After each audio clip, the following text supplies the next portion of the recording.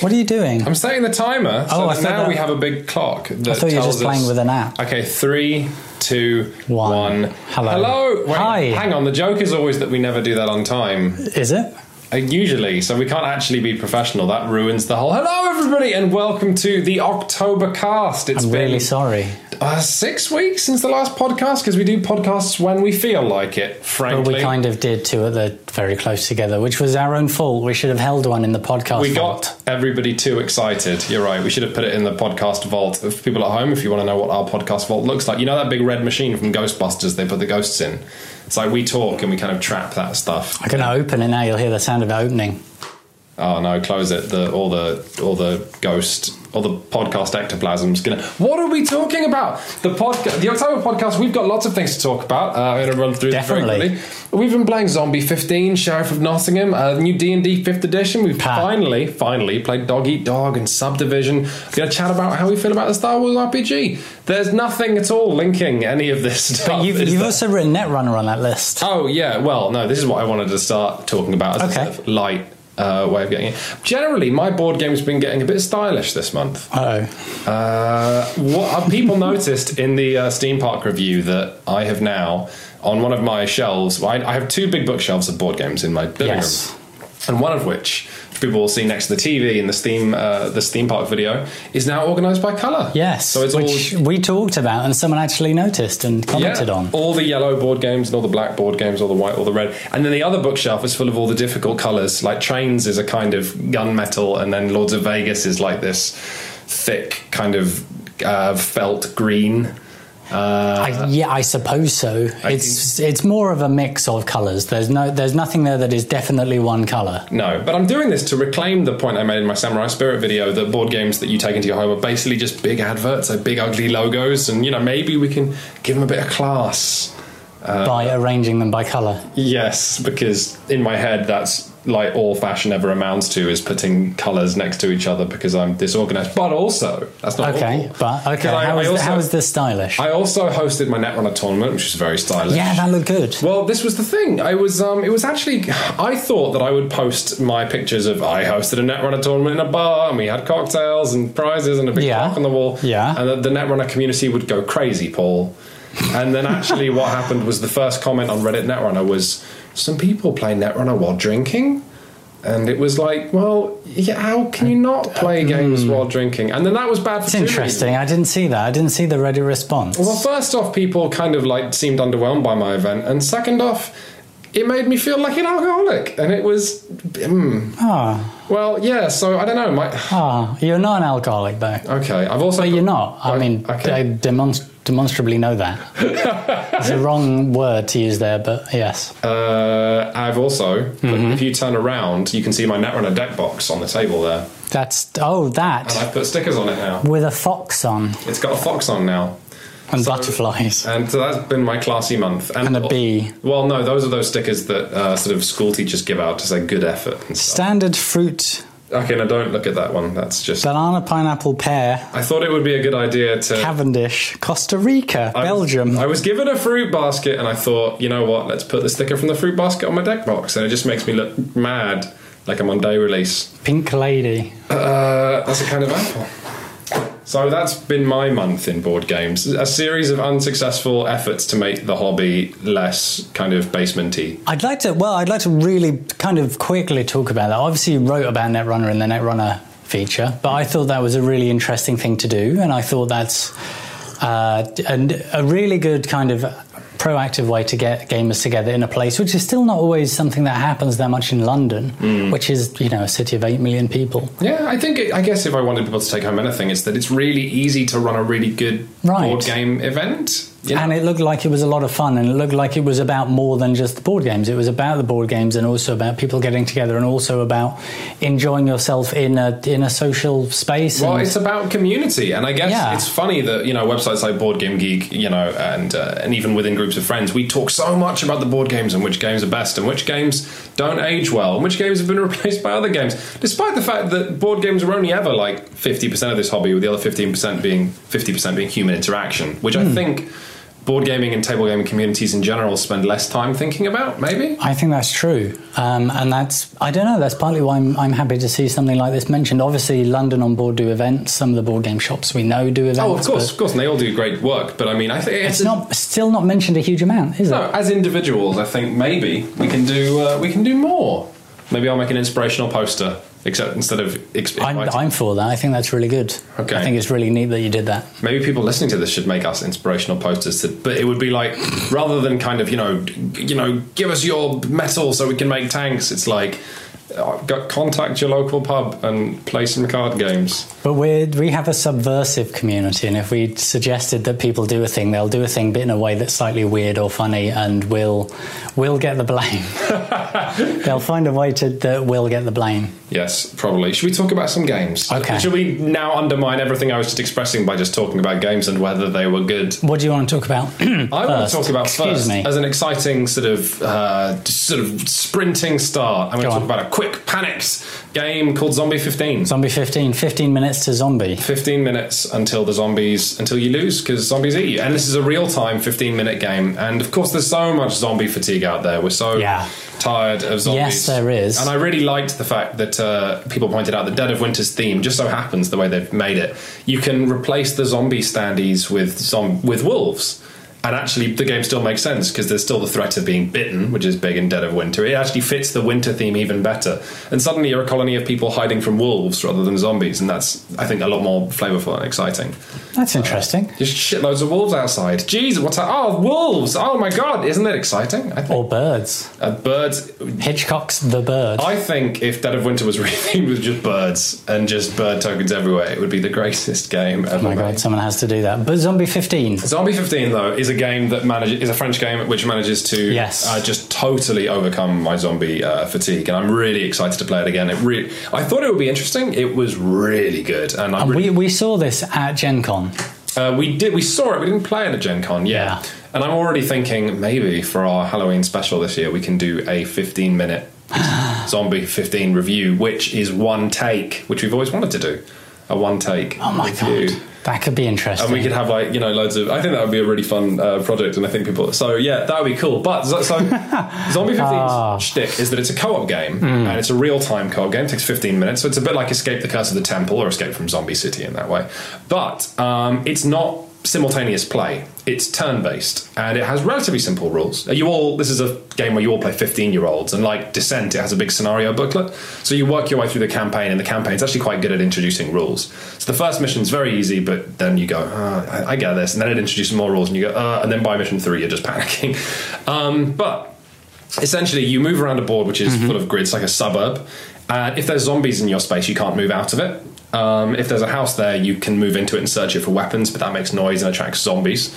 If the CD ever makes a noise while you're playing, then you pour more zombies onto your space.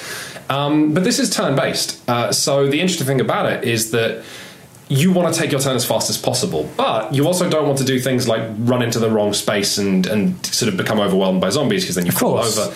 And like a video game, if you fall over and you're overwhelmed, people need to come and help you out. Yes. So it's a turn-based game where you want to take your turns as quickly as possible. Like, quickly, Paul, finish your turn. I need to take my turn. And then just before you finish your turn, the soundtrack makes a noise and zombies appear everywhere. So it's interesting. And nothing stops you from passing. Nothing stops you from just not doing anything on your turn. If you're overwhelmed, if you have the right items to hold off the zombies, for example, if you have a shear and a machete and a shield, which the shield is a bin lid, then you probably hold off the zombies, but probably you can't kill them. For example, for whatever reason, let's say your machete's on. And is that a good idea to sometimes pass your turn? It is, and that's interesting. That's the interesting thing about it, that you're playing a real-time game, you're passing, and you know that when you pass your turn, you're going to have to wait for these 3 people to finish their turn, and maybe they'll get into other scripts, but it's really neat. And I think the last scenario we played was this great thing where the board was, because it's all modular tiles. Yeah. It was set up like a big snake, like a big S, and you had to run all the way through the suburbs down one really, really long road.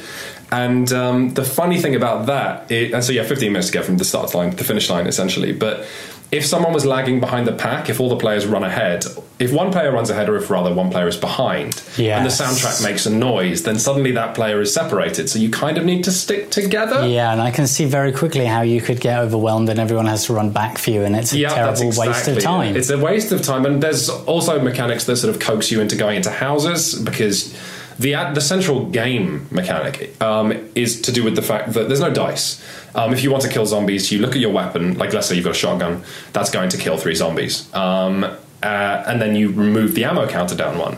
So you're constantly killing zombies, but your weapons are constantly degrading, and so you constantly need to run into houses and look through the deck to get new weapons, which also spawns new zombies. But there's a really fun mechanic, which was mentioned in our Gen Con video by the designer. Every time someone makes noise, for example with a shotgun or a chainsaw, a chainsaw, is that a word? Yeah. Yeah, sorry, my brain of course it is. Melted a little bit. So when you make noise, you put zombies into this zombie box, which is called the Horde box, and it has Horde written on the side, and it's a lovely little component. And so the Horde gets bigger and bigger and more zombies in it, and then one of the cards in the zombie deck that you draw from when the soundtrack makes a noise is just Horde. So there was a great moment where, as we were running through this big S of suburbs and trying to get to the end, we looked at the zombie Horde box and there were like 16 zombies in it, which is just an apocalypse of zombies. And so every time the soundtrack made a noise, you draw a card hoping it's not a Horde, because if it is, then suddenly all of it gets dumped on you, all of it. So it's a really fun thing that you can just see building up, like off to one side of the board, praying. Absolutely. Is it stressful then? Is it something that... It is. Is it something that any group of friends could play together, or do you need a group of friends who would get along well or not be too mad at each other? I think it's a touch more of the Space Alert than Escape the Curse of the Temple. You do need to work together, and there's a lot of focus on you as well. I mean, a lot of these... Okay. You need to play it again before we review it properly, but I think one mechanic that does happen is that when you're taking your turn, something I quite like, but that does definitely put a spotlight on you, is that the player to your left is adding any zombies. So if you draw a search card from a house where you're looking for a weapon and it says add 2 zombies, and you go, oh no, you don't do that, the player to your left does that. So the player to your left is just on zombies usually, and the player to your right has one job, which is make sure you don't cheat, because while you're running around and moving things you might make a mistake. But it means that in addition to offering you advice, these people are kind of coaching you, like instead of they're telling you what to do and giving you hints as to what to do, but they're also placing zombies on the board. And it's very much like, Paul, it's your turn, go, and the whole table is looking right at you, and you have to make these decisions as fast as possible. And also there's this funny pass the parcel element, because even though it's a co-op game, you don't want it to be your turn when the soundtrack makes a noise, and you add zombies to your space just because you're human and zombies are scary. So I think Americans don't have pass the parcel, but this is an English game which is probably might sound comedically cheap when I describe it. But at a lot of birthday parties when you're a kid in the UK, this game is, you get a toy or a present and you wrap it up in about 18 or 19 different layers of wrapping paper. And then you pass the parcel around in a circle as music plays. And when the music stops, one person gets to take a layer off the parcel, and whoever's holding it when you take the last layer off wins. So this enormous box gradually gets whittled down to something about the size of an apple, and then it's an apple. It's an apple. Happy Christmas. Yeah, I don't know. I think there's equivalents to that around the world. I don't know what they're called. What might they be called in America? They'd be called Hand Me the... I don't know, that's not going anywhere. That wasn't going anywhere aside from Xenophobia. Xenophobia Town. But yeah. So in terms of Xenophobia and zombies, and are we done with Xenophobia and zombies? It's more like Zombie 15 gets a pass than it has made me excited about zombies again. We'll have another look at it, and we'll spend some more time with it, I guess, and see what we think after a few more games. It's definitely it's unlike anything I've played before, so that's great. That's interesting. I've got more games to talk about, but let's pass over to you, because you went on holiday. Well, not holiday. You went on a work trip. Sorry, I didn't mean to belittle your career. My job. Your job. But you went to Firaxis Con. I went to Firaxis Con with a camera, and I interviewed a bunch of people on camera from Firaxis. Who are Firaxis? Well, what are cameras? I mean, there's a bunch of questions here. I went to Maryland, which is in America, which is the state in America, and they have a lot of trees. And Firaxis are there, and Firaxis used to be Microprose, and Microprose used to make mainly simulation but occasionally strategy games. Most famous for the Civilization series. Yeah, and now Firaxis, the company who do that with many of the same people, but not really simulations anymore, just heavy, or not too heavy, accessible but complex strategy games, all of which seem to basically have a grounding in board games. These are video games we're talking about, right? These are video games, but then, and some of them are really big. So, yeah, they're working on Civilization Beyond Earth? They're working on that. They've made a whole series of previous Civ games. They made a game about pirates, which was less board gamey, but immediately, if you look at the latest version of Civ, it's covered in hexes, and it already looks a little bit board game-ish. And then you start talking to the designers who work there. Is XCOM Firaxis? Yeah. Oh, okay. So if anyone played the new XCOM, which is, of course, which was prototyped as a board game. Yeah, I think some of the prototyping was done as on paper with like board game rules. Yeah, and I guess this is all evidence, and the reason it's interesting to me is this is an example of how general game design is becoming a more holistic thing, which is great. Like, so first off, you had XCOM the video game, and then we have the new XCOM video game reboot, which is amazing if you haven't played it. It's a great strategy game. But that was paper prototyped as a board game, and now Fantasy Flight are doing an actual board game of XCOM, which has nothing to do, like the mechanics are nothing to do with the video game. Not really. I mean, the theme's the same and the plot's very similar, but it's a wholly different thing to play, and it's very much a four-person cooperative. Again, real-timey, kind of space alerty, slightly panicky. Balance the book, shoot the aliens. Those are my two favourite things. Balance the book, shoot the aliens, and don't lose. And everybody panics, and the time on the timer counts down, and you lose. And it's good. So what was it like being in a convention which couldn't decide if it was a video game thing or a board game thing? Well, you know what? It was interesting. First of all, I thought it's going to be a video games thing. They're a video games developer. Clearly that's, the focus of what they are, but it'll be interesting to be there because they have a board game history, and a bunch of people who work there are also board game designers. And then I turned up, and I think, it was a very small convention. It was only about 200 guests. It was very carefully managed because it's the first time they're doing this. But if I look at the amount of people playing games in the games room, how many people were playing board games, how many people were playing video games, I think it was more board gamers. Well, that makes sense to me because, you're not going to come to a convention and then play a video game. But, well, actually, no, because some people do. They could have, like, LAN kind of Civilization games. Well, they could. They didn't really go that way. They had some sort of people playing the new Civilization Beyond Earth by themselves for a little while, and then they had people playing the XCOM board game pretty much all the time until way on into the night. They had people playing the Civilization board game. They had people playing King of Tokyo. They had a Seven Wonders tournament. Didn't you say you saw Jake Solomon, designer of XCOM, playing King of Tokyo? He was either playing King of Tokyo or he was just staring at it really confused. I had a really good conversation with him and filmed a bunch of chats with a few Firaxis people. I had a good conversation with Jake Solomon where he was just talking about how he buys board games for design ideas. Which is exactly what I've been saying. Right, exactly. Buy the game, steal the ideas. Yeah. It's like carving a turkey. Just buy the board game and then carve out all the ideas and throw away the cardboard stuff. That's what I would do if I was a Thanksgiving. It's Canadian Thanksgiving soon. After we record this, and then are they different? Thanks. It's very different up there. I wouldn't go there. Okay. But the weird thing there is people are cross-fertilizing ideas. Yet video games grew out of board games anyway, and they grew out of role-playing games, and so many of those mechanics. Yeah, I don't think in the 70s and 80s were inspired by those anyway. So right. It's not a new idea. It's just board games returning to video games after this really long hiatus. It's like it does feel like that. It does feel like people forgot about board games. Yeah, it's like how D&D grew out of wargaming. And actually wargaming didn't grow out of anything. Wargaming was just its own weird thing.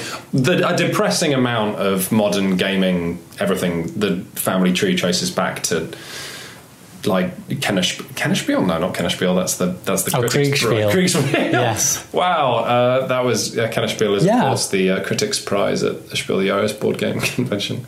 Not to be confused with Kriegspiel, which is war game. In German. Everything sounds better in German. It does. It sounds like you're serious. Yeah. But yeah, it was fascinating, and I didn't realize exactly how many people there were actually board game designers, and I spoke to a chap called Pete Murray who made a miniatures miniatures combat game. I spoke to Ananda Gupta, who's one of the 2 designers of Twilight Struggle, and we had a chat, and he said, by the way, I've not made that many board games, so I'm going to make another one. It's called Imperial Struggle.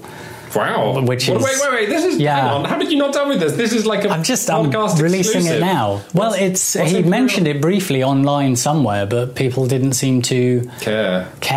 And I thought that was really odd. Tell me about Imperial Struggle. It's based around, I think, around the 17th, 18th century, when America's just become independent, but Britain and France are still big global powers. Like Napoleonic era. Yes, and there's a period where some of these people are at war, and then they're not at war, and they're kind of at war, but they don't declare war. There's a lot of passive-aggressive nonsense happening.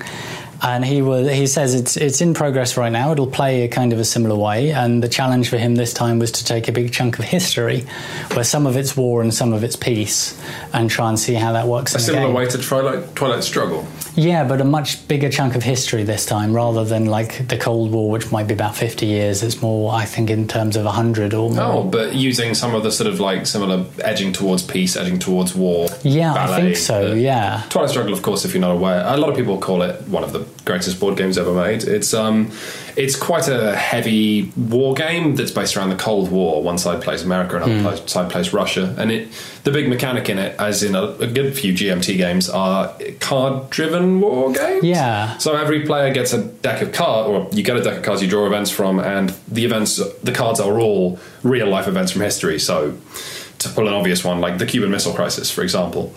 And maybe that goes to one. If that goes to, say, the Russian player, they can play it and escalate, nuclear war if that's what they want. But if it goes to the other player, you end up holding your opponent's cards, basically, and trying to use them in the times when it benefits them the least. It's very odd. And personally, I don't like... There's something about it that bugs me, actually, on top of it, that also bugs me about Civilization, where...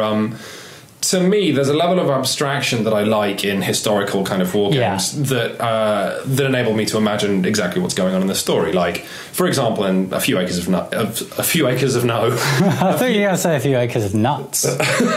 Few Acres of Balls. A Few Acres of No. In A Few Acres of Snow, Martin Wallace, great war game. Wait, who am I? I'm France and you're England, and we're sort of retelling what happened in this war for Canadian independence.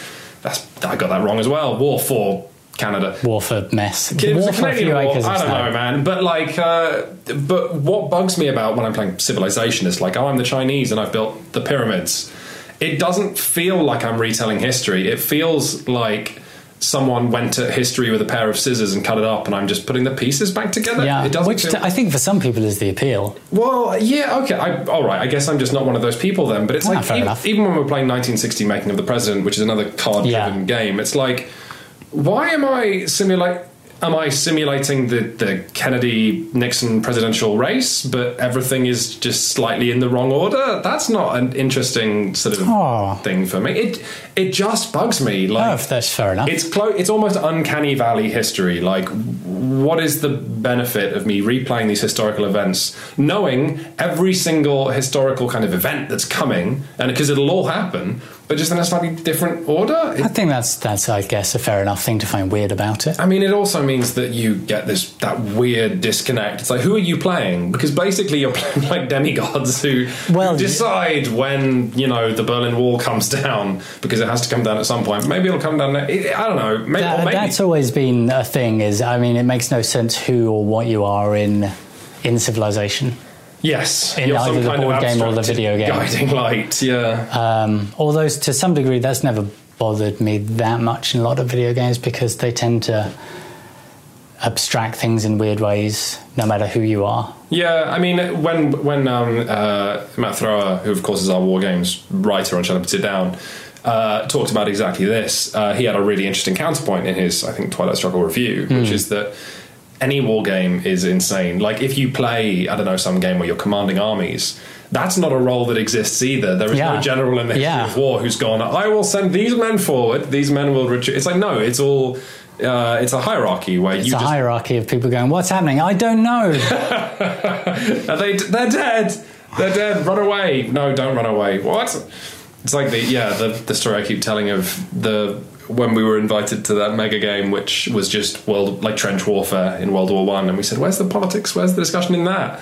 And they looked at me like I was 5. And they said, "Oh, there's politics in anything." Yeah, and I realised, there can be. Of course, yeah. What if my commanding officer I don't like and want to have him replaced? Like all of this tiny stuff. I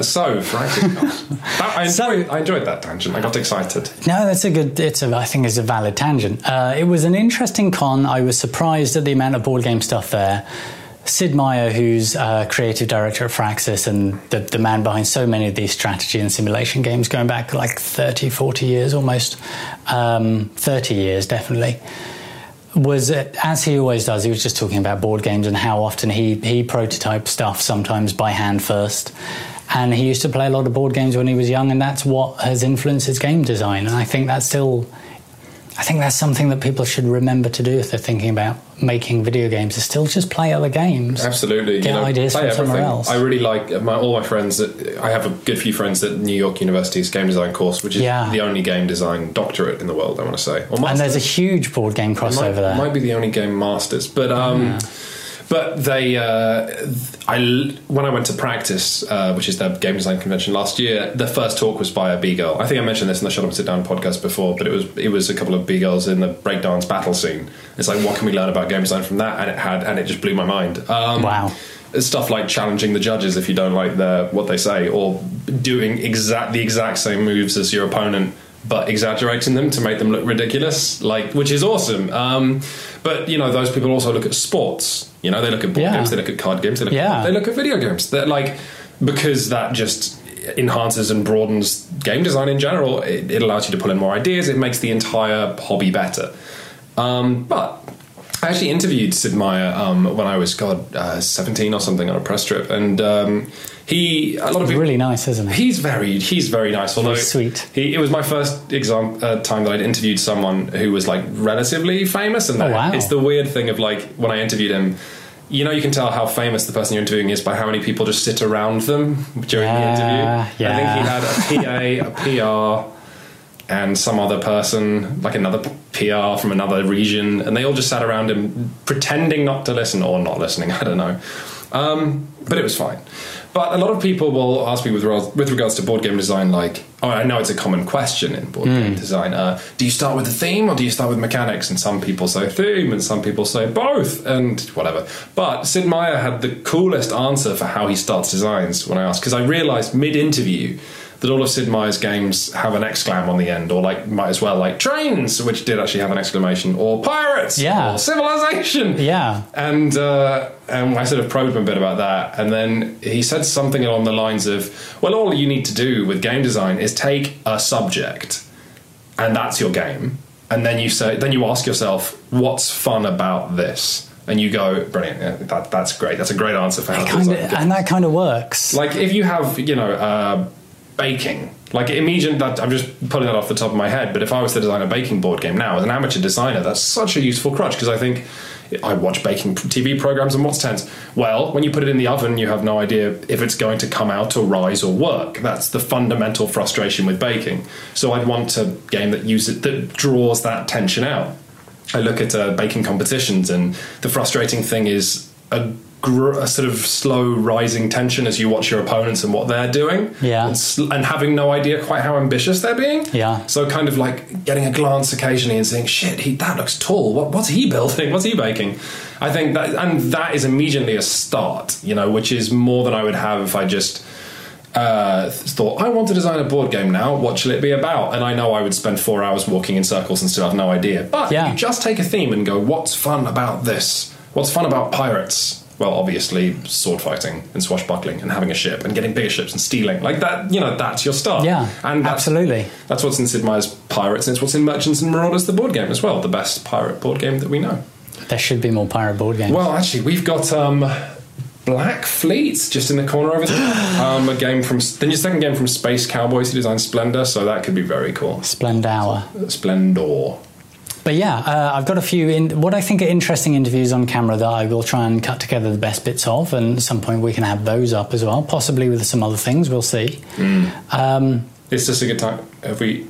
What? Are you going... Can we announce on camera that you're going to Board Game Geek Con and we'll be there? Yes. Oh, yes. Well, we're on podcast, not on camera. Yeah, no, and I hope to film maybe a couple of things at BGG and see if I can find some exciting designers to interview there about their work and what they do as well. Amazing. So if you see Fingers Paul crossed. wandering around Board Game Geek On, it's not a ghost, it's not a hallucination, it's the real deal, and you should run up and do. I mean, all the standard rules apply, which is like no touching, no eye contact. Yep.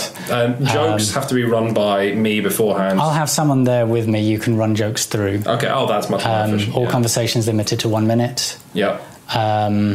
That's everything, though. I think we're quite accessible. There's also the photo thing. If you would like a photo with Paul playing a board game, that's the only circumstance in which you will be sitting down to play board games, I think, for photo opportunities. Yeah, there is also that problem where all photos of me, everyone else who's in them dies. Yeah, well, I don't know why that is. It's not. We're still working out the kinks in that, so I think we'll just. I think that's. We'll just edit that bit out of the podcast. That's like a Windows problem. It'll probably be better when you. I don't think that happens on Apple. Okay. What's next? What's next? I'm looking at this hastily scribbled thing. I played some more Sheriff of Nottingham. That review is coming soon. Sheriff of Nottingham is out this month. Our review will be coming soon. Can we announce that it'll be Matt? It'll be Matt. It'll be an doing opener. Another fun opener. He'll be dressed in fantasy clothes, I think, that he bought for a wedding or something. Asking us if we are feeling that we are going to have some luck. Are you feeling lucky to do... Oh, I actually got the quote. Yeah, if you haven't watched his Cash and Guns review, do, because it has about halfway through the best action movie montage and you've Pandemic. Yes. And just all of them.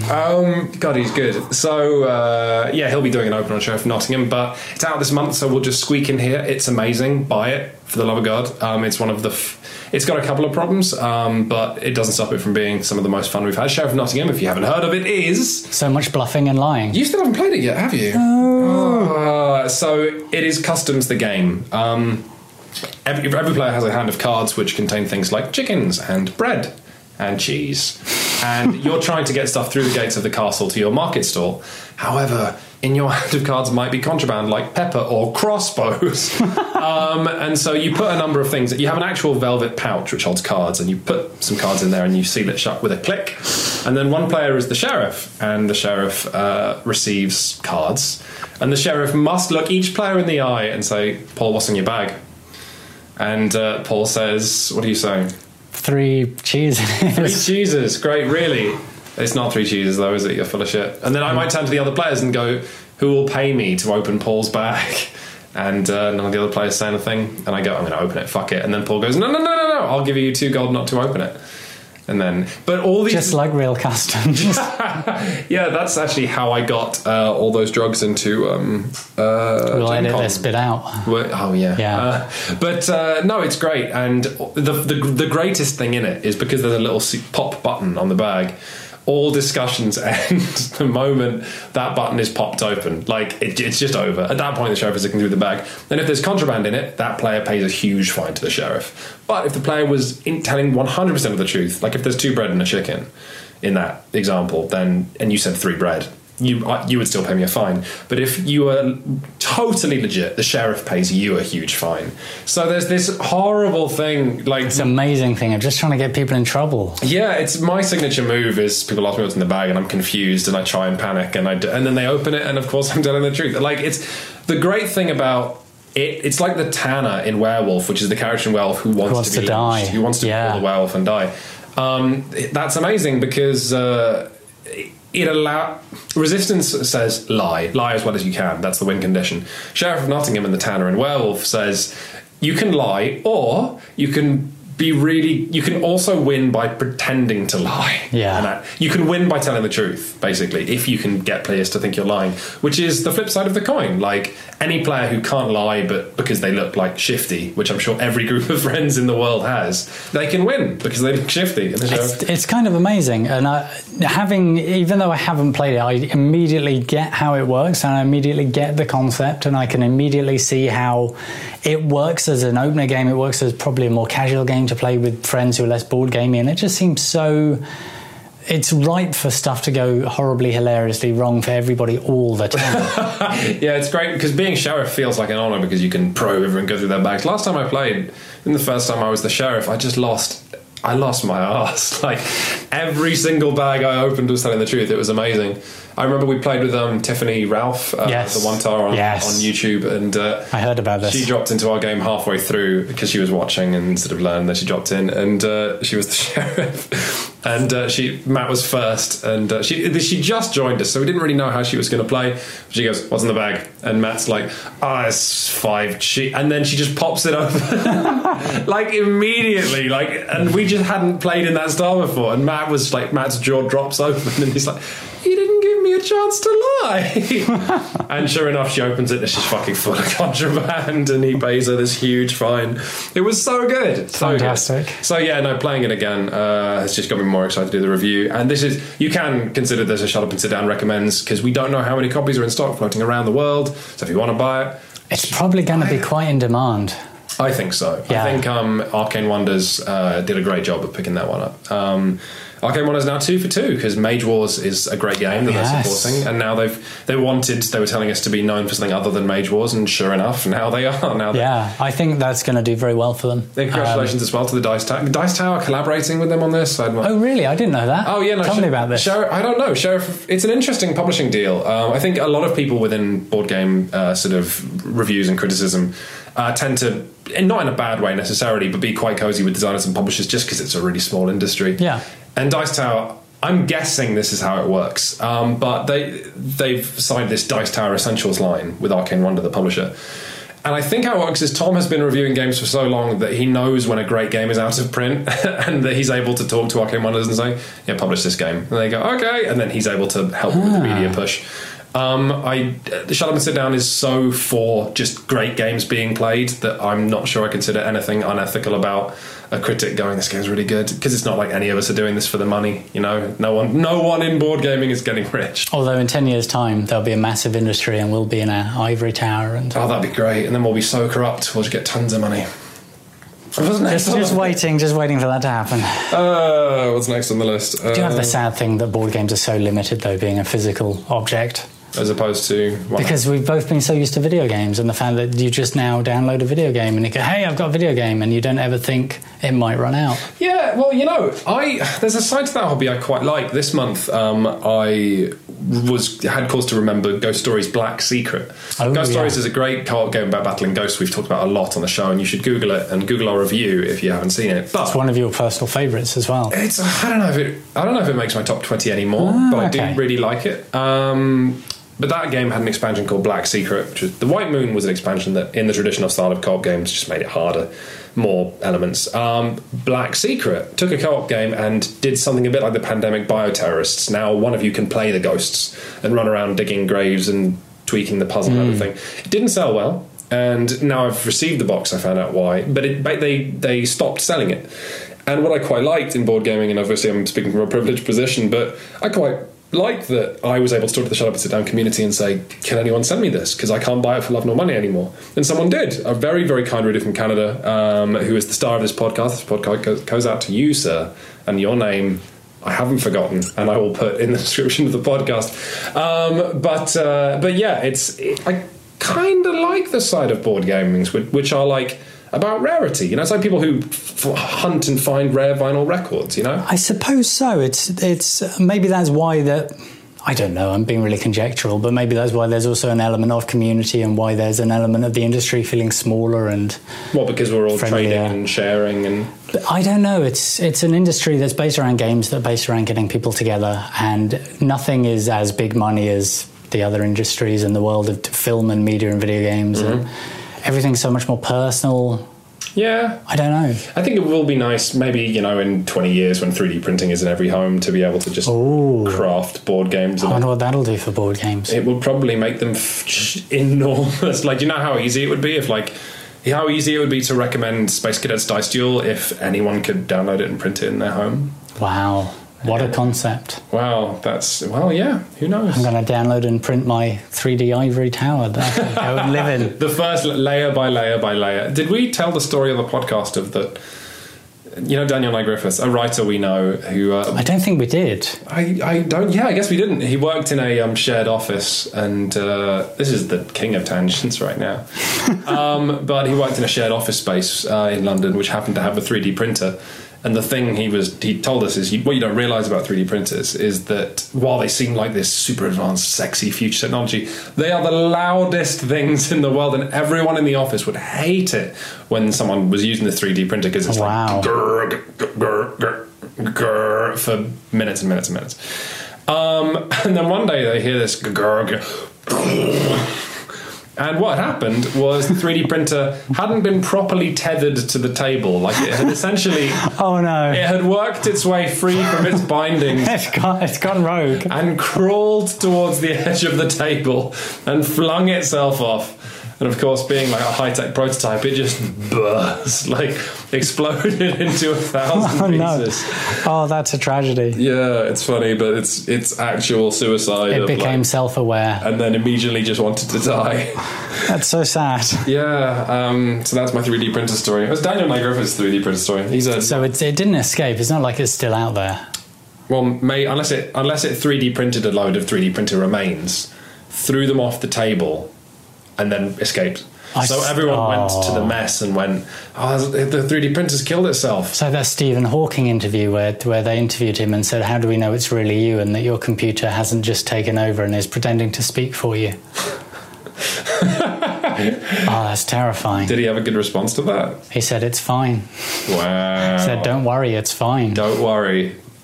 Okay. Oh, one other board game I've played before we move on to the hot topic. The thing we've both actually been enjoying, which is D&D 5th edition. But I played Subdivision. Now, you don't know. I didn't know about this. I think I've just put it in my attic where the spiders live. But that's not a good sign then. No, it's not. Subdivision really weirded me out. So you and I are both big fans of Suburbia, huge fans. Fantastic Ted Alspach game. Very good game. To do with designing some suburbs, really crunchy puzzle as you build a suburb. It looks kind of cool. As the more that I play around with it and just look at it, I think it looks just... I like how it looks. It has a very weird art style. It looks like an architect's 3D render of a building, if I was being generous. Like, I could easily imagine an architect building those really rough-looking fast food restaurants. But then Subdivision came out. Not Suburbia, Subdivision. And it confused the piss out of me because the box art is really similar. They've repurposed all the art assets from Suburbia, almost all of them. And it's still a hexagon tile-laying game. Yeah. Same publisher, different designer. And it's a 2 to 4 player game like Suburbia, so it takes about the same time as Suburbia. But the game itself is different. You roll a bunch of dice now, rather than just buying tiles off an auction and then slotting them into your thing and triggering combos. This time you roll a dice and that lets you place tiles, and the tiles still trigger combos, but it now has a weird mechanic where you're placing tiles on a board rather than just building it across the table. Okay. And there's a motorway that goes around the board, and you want to make sure all of your hexes have access to the motorway. So it's kind of like Suburbia with walls around it, and so there are pre-existing restrictions. But there's only like 6 tile types, and so you're still building towns. Yep, you're still building suburbs, and it has some odd mechanics like. It's trying to be at once simpler and more complex than Suburbia, because Suburbia works in numbers. This works in a bunch of simpler, different mechanics, like whenever you trigger an industrial area, you can place sidewalks around your city, and sidewalks, you get a benefit for longest sidewalk in a kind of Catan style. Anyway, the point is, I got to the bottom of this. It's not very good. It's not great. Sidewalk. People absolutely do not need to buy Subdivision. It's fine. It's a decent enough design, but it's so weird. Like, the publishers would put out something so similar to Suburbia that uses a lot of the same mechanics, all of the same art, for the same number of players, at the same time, that just isn't as good.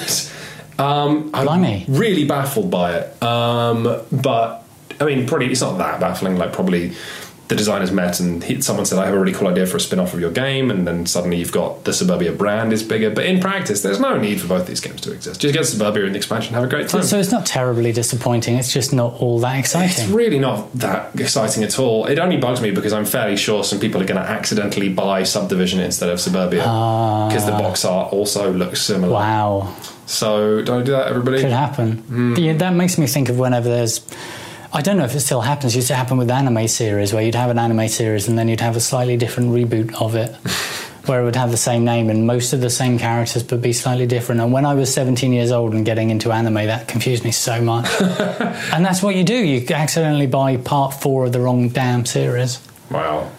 Should we talk about... And you paid £20 for 2 episodes because that's how anime works. Oh, God. Kind of back then you might have done, yeah. I think you still... I think on VHS. Anime DVD box sets are still mad. I might start watching Attack on Titan. I wasn't too interested in the because it didn't get much critical reception, but then I actually saw the trailer for it. It's got some really cool art design. Okay. I want to watch the one about the people who go into space from the 80s. I think it's Wings of Homines or something, and it's about just going into space, the space race, but imagined in Japan or something, I think. That sounds nice. It does sound nice, and I think it is nice, and I think at no point do horrible things happen to people. I could be wrong. Seems uncharacteristic for anime. So Dungeons and... So the big meat of this podcast then probably... What's wrong with me? 2 role-playing things we want to talk about. Yeah, so First off, we have started... I have written about Dungeons & Dragons 5th edition, the new edition. We had our first big session of it all day. 5 of us playing, and from character creation right through to hitting level 3, which is where the characters start opening up. And...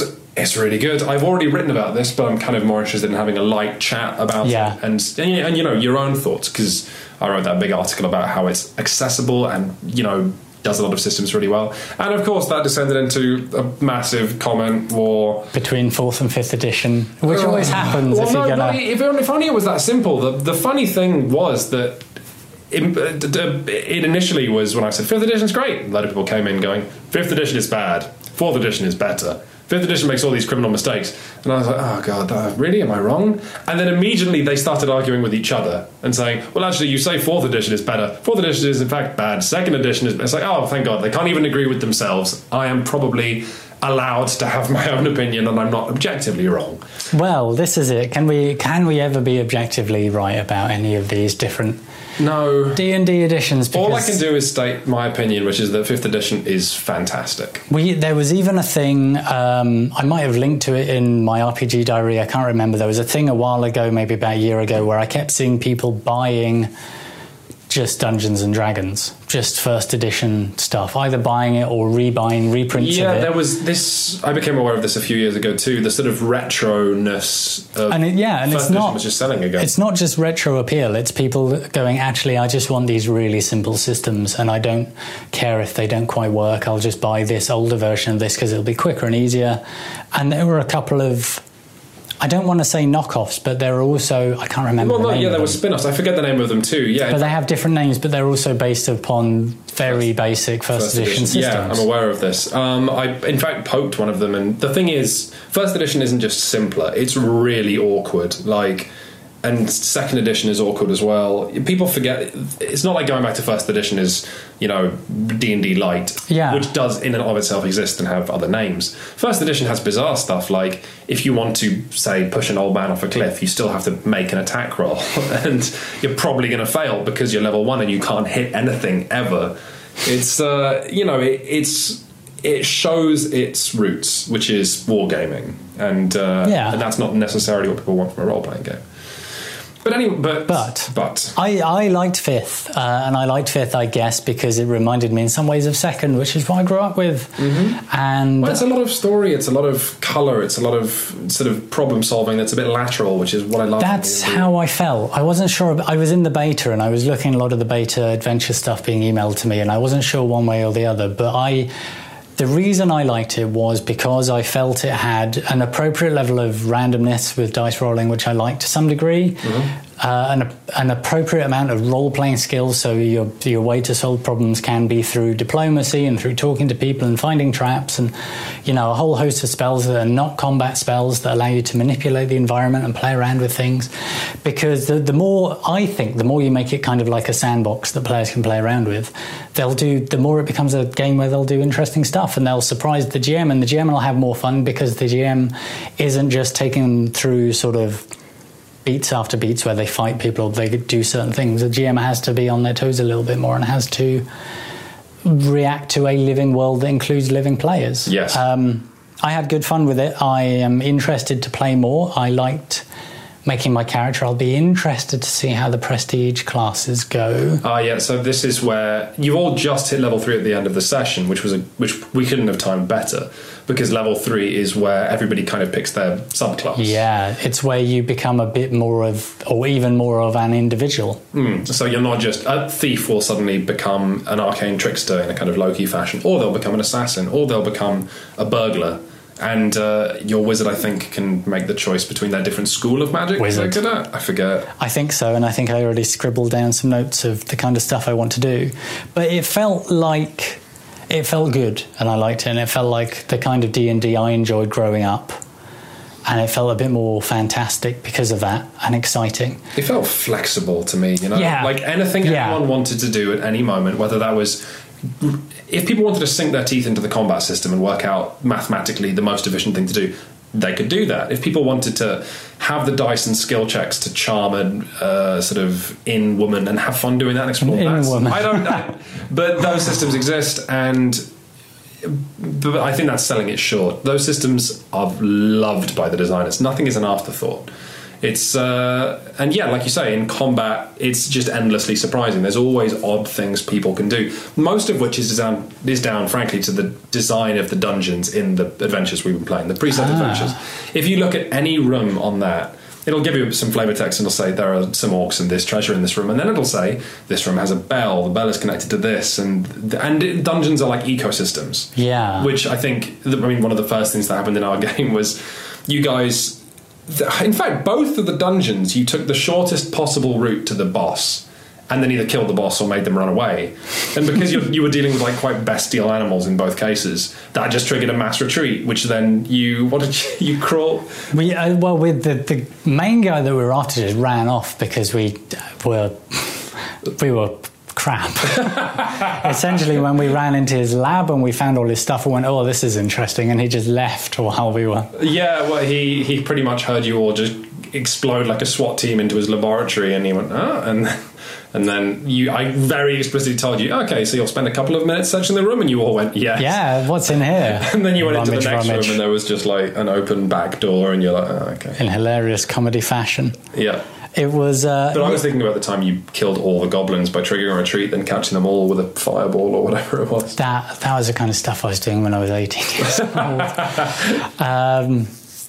And the thing is, I would do that with my old GM, and my GM would sort of nod sagely and go, yeah, you can do that. That's part of the adventure, but that's not everything. And it felt like you say, whether you want to be the min-maxing combat person or whether you want to be someone who approaches things more laterally, it feels like a system where you can play around a bit more and you can be a talky character or you can be a sneaky character. Mm-hmm. I didn't feel like that way with Fourth.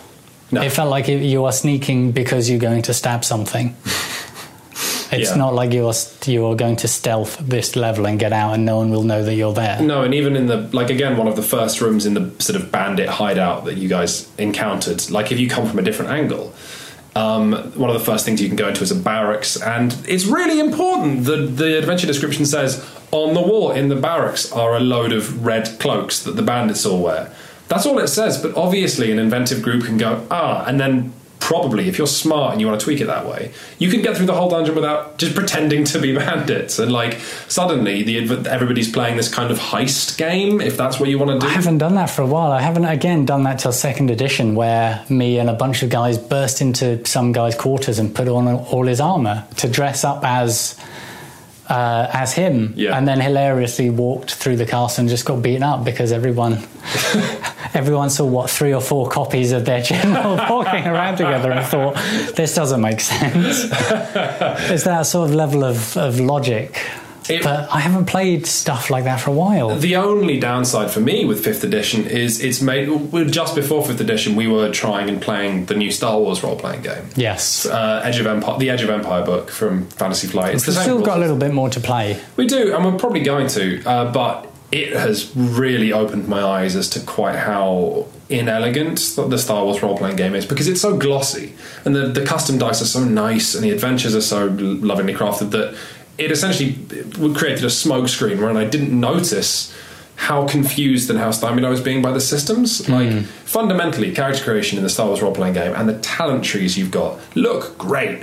and they're awful, I think. Like, the more I'm thinking about this, like, because you can put points in stats or skills, like in D&D. Yeah. You also, every class has a talent tree, like an enormous video game like tree where you can get skills that give you, you know, if you're in a spaceship that's being shot at, you have +1 to driving or whatever, little bonuses that you can pay for cheap.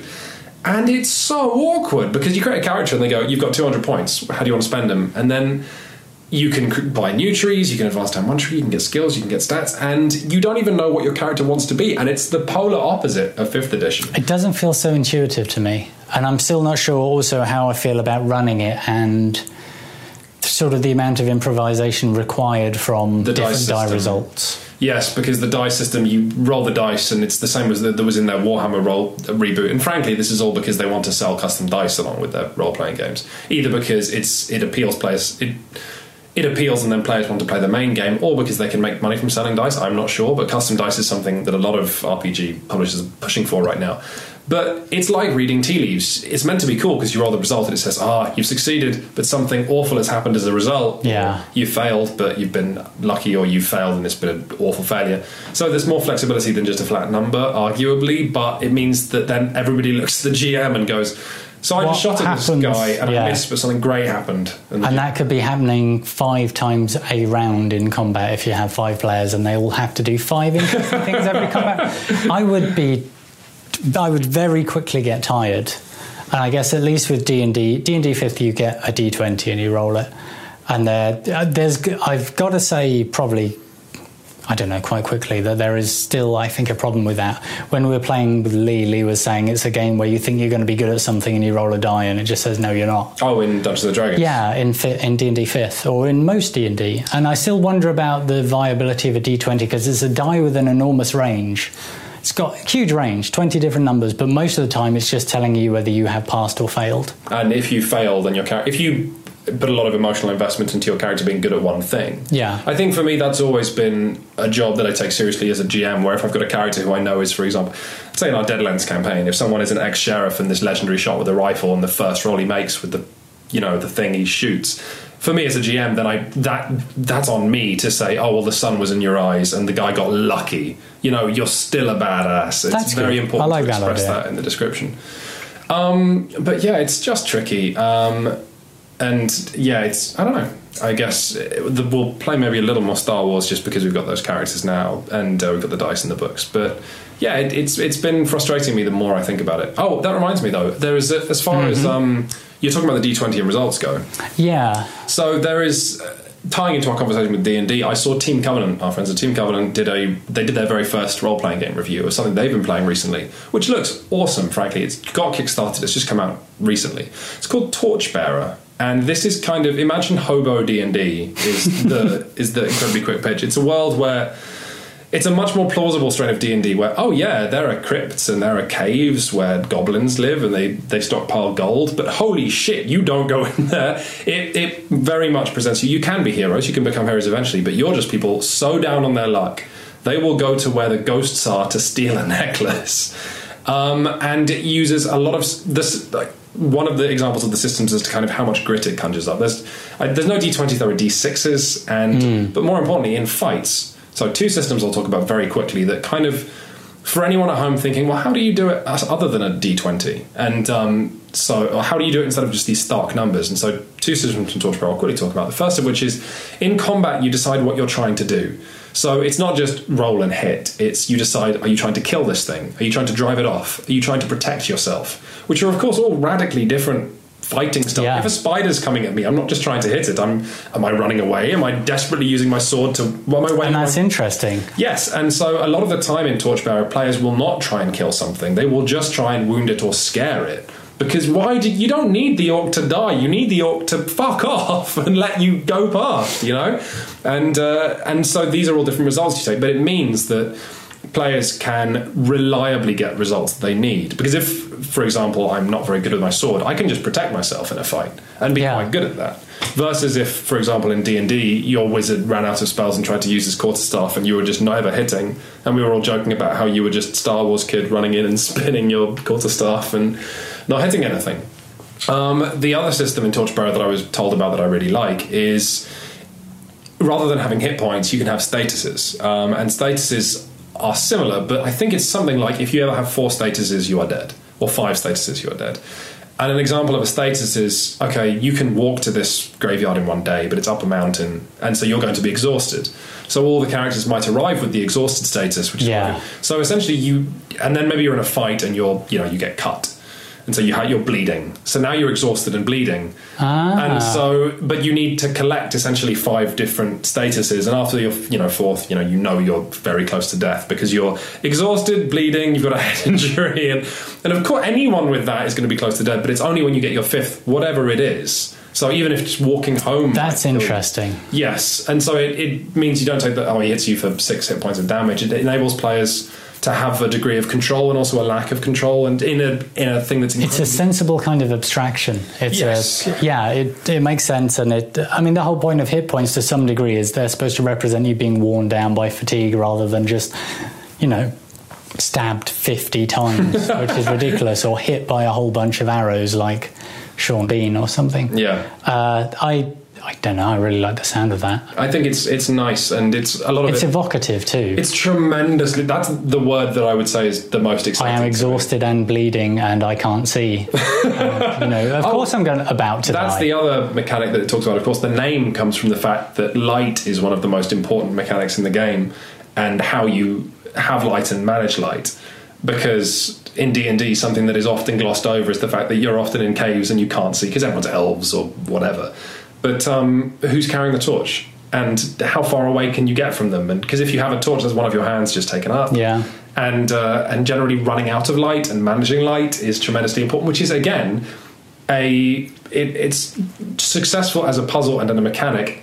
And all of that is simultaneously evocative, which is exactly the kind of shorthand that I like in an RPG system, and that Star Wars, the RPG from Fantasy Flight, does not have. Star Wars, the RPG, has a crap ton of rules and numbers and figures, and at the end of the result, what do you have? You have the game still looking at the GM and saying doing something cool, whereas Torchbearer, you have a bad GM, but still the systems to do with managing light and being tired make the GM's job easier. That's interesting, and I like that. And it's also just often overlooked I think we live in a very well-lit culture in Western civilization, and we forget that actually, and having been out in forests in the dark, or having been in a dark cave, when you have a torch, actually it's a pretty rubbish thing. Not a real torch, I'm talking an old burning brazier thing, because it's an intense light source that's very close to your eyes. So your actual distance that you can see is going. It's not fantastic, and it doesn't reach as far as you think. I've been in a field in the dark as a teenager with a proper old-fashioned burning torch,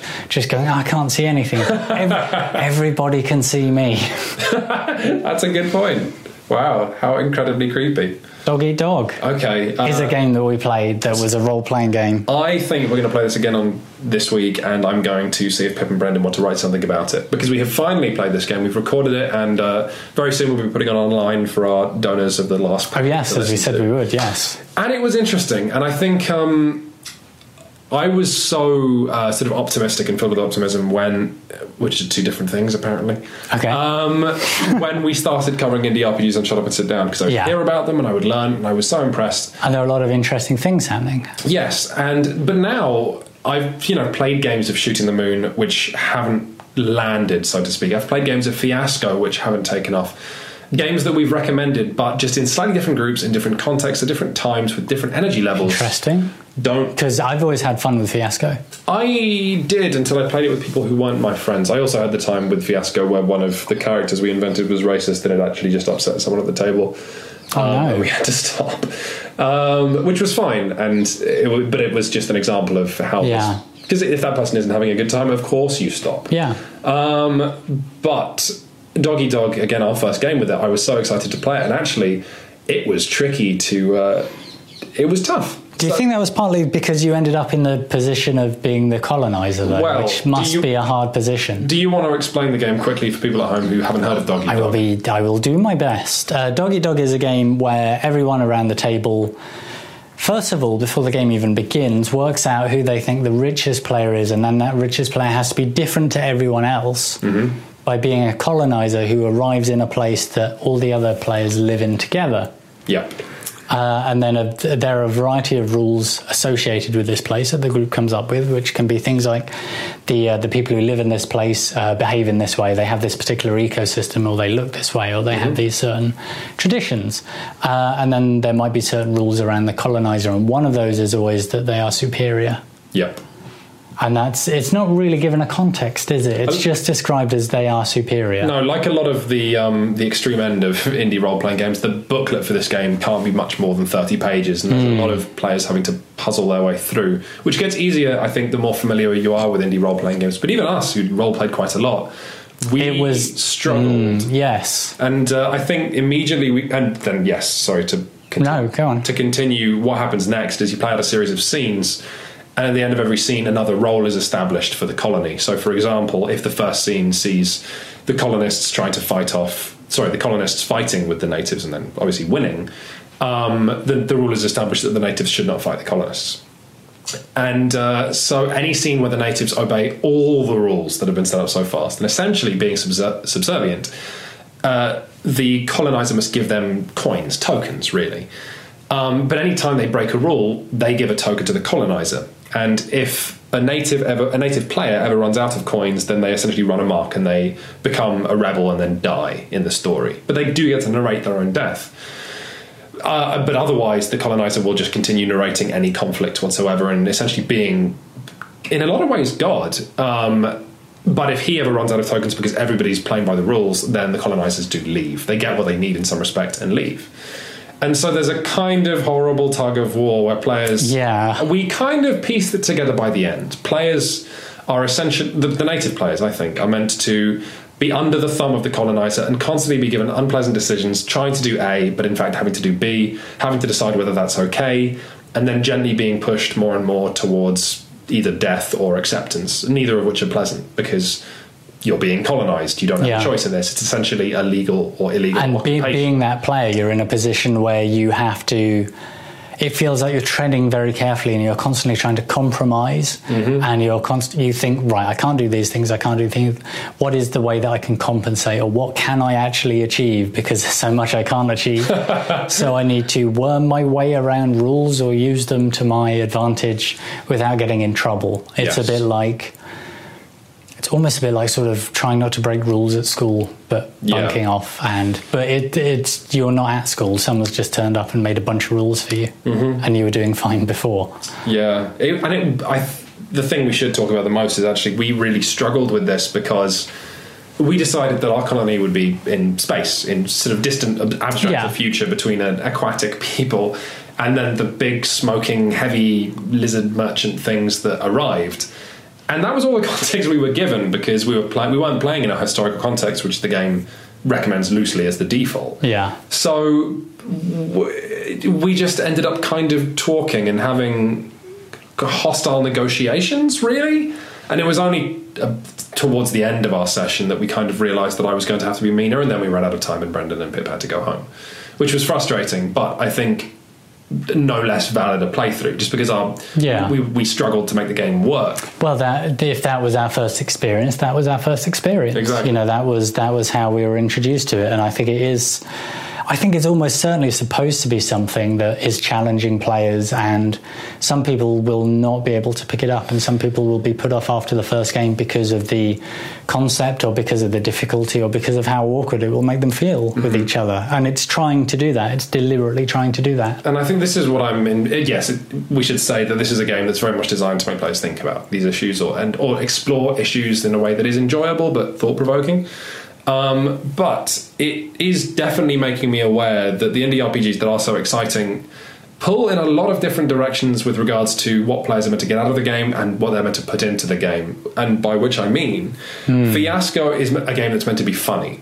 So the players have to have some vague skill at being funny or at best. I think you need an amount of improvisation and bouncing off each other, and maybe that's why I've always had fun, because whenever we've played it in groups of people who are a bit silly and quite creative. Yep. Whereas Dog Eat Dog very much wants players to think about their character and enjoy character studies, really, and to enjoy exploring the ethical implications of the game. And you'd probably want to play with people you feel quite safe and comfortable with too. Yeah, I just, in general, coming to it, especially as a board gaming website, it makes me realise just how inaccessible. Well, no, not inaccessible isn't the word. You just all need to be on the same level. Yeah. You need to be so like-minded in a way that isn't the case with any board game we've ever reviewed. I would say so. Yeah, I think that's a pretty fair evaluation. So yeah, we're going to play Donkey Dog again, and we'll write something about it for you guys. But yeah, a very interesting one. Shall we close by? I'll pick out a couple of interesting questions. Okay. So you just need to talk into the camera while I do this. How many questions? I don't know. A couple. We've talked for a long time. Have we? Well, we can have 3 questions. Just keep talking, babe. Well, because you don't want it to go silent. Yep. You think it would be awkward. Yeah. We can cut this out, like we cut out the bit about the haunted photographs and the first ever death on the show, which is not your fault. It's not your fault. Okay. Okay, this is an interesting one. Parallel Lives, topical, says... Parallel Chat says, given the month... Spooky October. Have you ever been actively scared during a role-playing game? Oh, that's a good one. I have. I want to hear if you have a story, or shall I? I can launch into mine if you need to think. No, you go. Okay. Yeah, probably at least once or twice, maybe more. The moment I remember, I was about 19 or 20, and it was when we started playing Ravenloft, and this is back 2nd edition D&D, so this is more a role-playing game than a board game. But I didn't know very much about Ravenloft, and I'd never played it very much. I played it briefly as a young teenager and died. And it was a more Call of Cthulhu-y kind of thing when I played it when I was younger, where the characters just die. Uh-huh. Whereas the way my GM ran, it was more like characters are largely powerless, and the only way to achieve things is very indirectly. You can't fight a lot of the monsters, but you can get around them, or you can do stuff behind their backs without them realizing. And once or twice it was particularly atmospheric, and I just remember an opening session or a second session or something where we're all just very basic, very rubbish characters, and we're in a forest, and I think our transport had failed and we had to rest in the forest for the night before we could carry on. Okay. And there were just noises.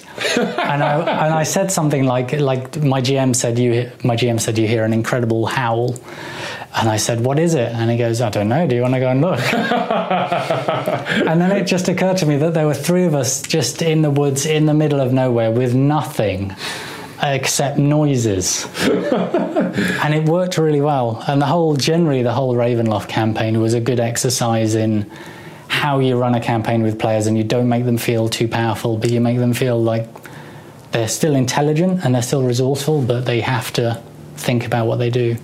Don't know if I've had it from a board game. No, I'm not sure if I've had it from a board game either. For me, I've got my good story now. When I was role-playing in Kieran Gillen's campaign, Kieran Gillen now writes a comics course, now writing Wicked and Divine. Was this the Warhammer Fantasy? Yes, it was Warhammer Fantasy. I didn't like the rule system, but he's a great GM. And he had one really interesting session, which was at the kind of climax of the campaign. We were part of an army that was opening a pass that had been essentially overgrown by forests, and it was a pass that had been reopened between 2 cities, and it was obviously overwhelmed with the horrible creatures. But as the army forged forward, essentially clearing out camps of monsters and opening the road, forts were set up along the road to make sure the road wasn't retaken. And we were told, okay, just go and stay in this fort, just look after this fort. And we were just like a dwarf and a rogue, and my character was just a warrior. And we were really good because we'd been playing for ages and we'd leveled up and whatnot, but we didn't know what we were, just adventurers. And so we arrived, and there was something like 200 men, all from different regions of essentially the old world, which is in the Warhammer universe, kind of Europe. And they all kind of had different ways about them. Like there were these crossbowmen who smoked a lot of pipeweed, and there were these great swords who were very militaristic, and they cleaned their armor all the time. But all of them were looking at us like expecting us to be commanders, and Kieran did a really great job. Clearly the focus of the adventure was testing to see if we were incompetent or not. And we had no idea what we were doing. It's like, run this fort for 3 days, and very quickly it became apparent that we were making mistakes. And when we had to command 200 men because, sort of beastmen were showing up outside, any mistake we made would obviously lead to deaths of these 200 men. And they would start looking at us and realizing we were incompetent. And slowly we realized that we were losing grip on command, and we would see them talking to each other. And the awful thing is obviously that if we did lose command, that would be awful, because then probably more people would die if we were attacked, because there wouldn't be a functioning command structure. So that's interesting. It was scary in a horror sense in that, for example, some people were taken prisoner and then they were set up just outside the fort and like were skinned just from the walls where we could see them and hear their cries and all that stuff. But far more was just the horror of like Kieran looking at us and saying, the Greatsword comes to you, he's got this problem. These other people have told him this and whatever. What do you say? The horror of responsibility. Yes, the horror of responsibility. That's really good. And he would say, like, as this important question is asked of one of our characters, he would say, 200 men in the camp fall silent and turn to look at you to see what your response is. And that's great, because the layer of remove from me being looked at by the GM and saying, what's your answer? And my character being looked at by the man saying, what's your answer? Like, it was so similar that it absolutely puts you in the shoes of your character.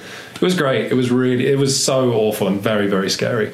Kieran should do a Warhammer comic again. I remember like 10 years ago, one of his first ever comics he showed to me, and it was a Warhammer comic. He should do some more. He also writes Uber now, which is about super soldiers in World War II. Which is very good as well, and comes tremendously recommended. We should have got him to give us some money before this podcast. Finally, we're doing all this wrong. Another spooky October question. Didn't get any money from Banji either. They have no word from Banji. Efka Bladukas, at no pun included, asks, have you wondered about ethical treatment of workers in board game manufacturing? Has anyone investigated production in China? No, but that's a really good point. It's a very good point, and the only thing that I know about sort of like Chinese working conditions is that it's almost impossible to get in there. Like, I am aware that but there is the Chinese company, the manufacturing company, that manufactures a lot of board game publishers' work. Is all manufactured on the same site. You know, X-Wing is being manufactured right next to, God knows what, like... just trying to think of a game that isn't made in Germany, but X-Wing is being manufactured next to Zombie 15, for example, King of New York, all this stuff, and these are like trade secrets, and this is stuff that won't be out for 9 months, and so there's an enormous quantity of secrecy even within the high level just 2 board games, and that's before we get into the treatment of workers. I do know that a lot of board game publishers, including Fantasy Flight, have investigated treatment of workers. But I don't know much about it beyond that. I also know that if you take games with pre-painted miniatures, depending on where it comes in the print run, the miniatures will be painted better or worse, because the people who arrive in the factory tend to do a bad job initially, and then after working for 3 months they do amazing work. Blimey. That is the full extent. Those are like the 3 facts I know about Chinese board game manufacturing. I didn't know any of that. That is all news to me. Wow. I know that, access for anything kind of manufactured in China is difficult to find out about. I think this is a somewhat useless answer, but I think if you are concerned about this, the best thing to do is to write to your board game publisher or post on their official forums and ask, because hopefully they would at least have a policy on this. Hopefully it's something they've been asked before or talked about. I think that makes sense. They would have something relatively quickly that they could tell you. It's not something that we've investigated, mostly because our background isn't in investigative journalism. We're a criticism and humour site. But I don't want to shirk responsibility. I do think it's an important issue, and maybe if we get the chance in future when talking to board game publishers, we can ask them. Yeah, and if you know anything, if you happen to know any answers to that question, let us know. That's a good spooky Halloween question with the spooky No, I'm not going to say that. Phew, that was a long podcast with some scary stuff. Was it? Was it? I think so. I think it was like an hour and a bit. Was it? I don't know. I didn't mean to keep you going for that long. I think I tangented too much. No, that was great. Thank you. Do you want one of the cookies that I brought round? Oh, I forgot. I was going to eat one of the cookies. You can have one. Okay. They're from Sainsbury's. They're a bit dry. They're big. And if Lee wants to have one, she can obviously also have a cookie. While I eat this, why don't you say goodbye to everybody? Goodbye to everybody. That's disgusting. Why did you come nearer to me to eat it? Bye, everybody. Goodbye, everyone.